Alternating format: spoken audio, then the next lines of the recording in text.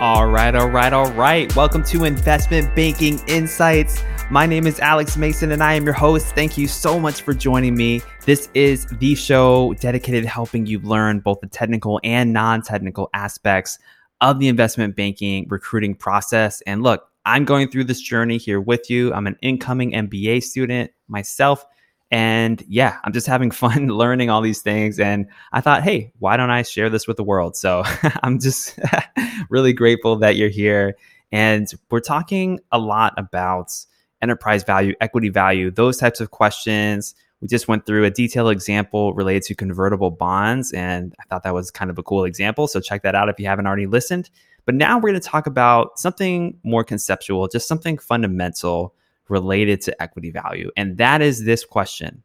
What is the difference between equity value and shareholders' equity? What is the difference? I mean, they both have the word equity in it, right? So are they the same thing? Well, the reality is they're related concepts, but they're different. And so I want to talk about the definitions of these things right now to help clear up any confusion and help you really solidify that understanding of the difference between these two terms. First of all, what is equity value? Let's look at the basic definition. Equity value is the value of the ownership of the company that's attributed to the common stockholders. So it's the ownership attributable to the common stockholders. And how would we calculate this? Well, we've been talking a lot recently about shares outstanding. And this is part of the equation in order to understand equity value.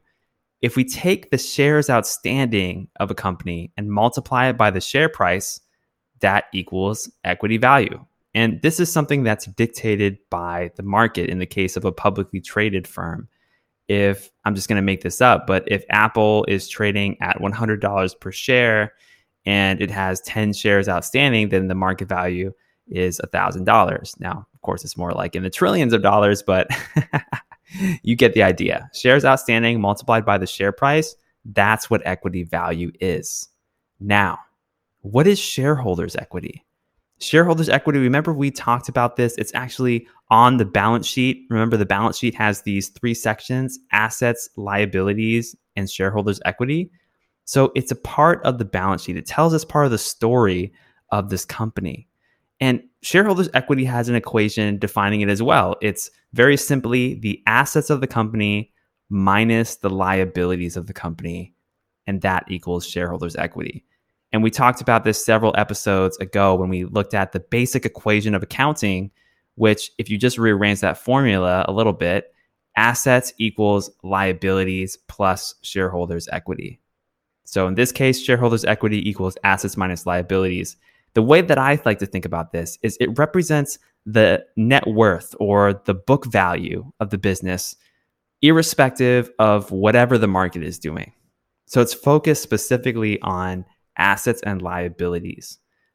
And another way to look at the differences between these two terms is we can think about positive and negative aspects. So in terms of equity value, that number is dictated by the market and the number of shares outstanding. Therefore, equity value can never be negative.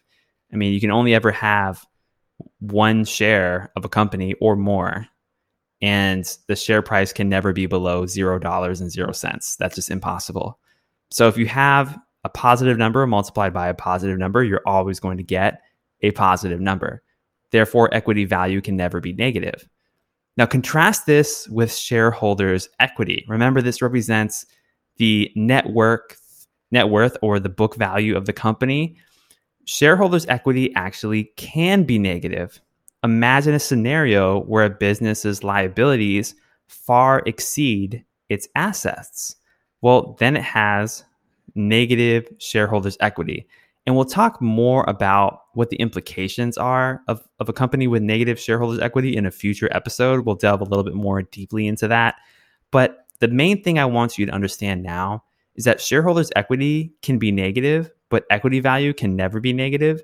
And that's because shareholders' equity is tied directly to the balance sheet, whereas equity value relates directly to how the market is valuing company, relates directly to the share price multiplied by shares outstanding. So that's the fundamental difference.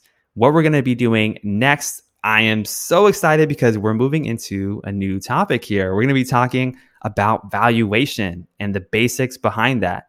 So if you've listened so far through this entire series, congratulations. We've now talked about pretty much all of the basic questions related to equity and enterprise value. And we're going to be coming back to this topic in future episodes, looking at some more advanced concepts. But hey, we've gone through a lot together and I'm just really excited and I want to congratulate you for making it this far. So now we're going to be talking about valuation, and the next episode will focus on the 3 major valuation methodologies. All right, that's it for today. I'll see you over there. This is Alex Mason with Investment Banking Insights.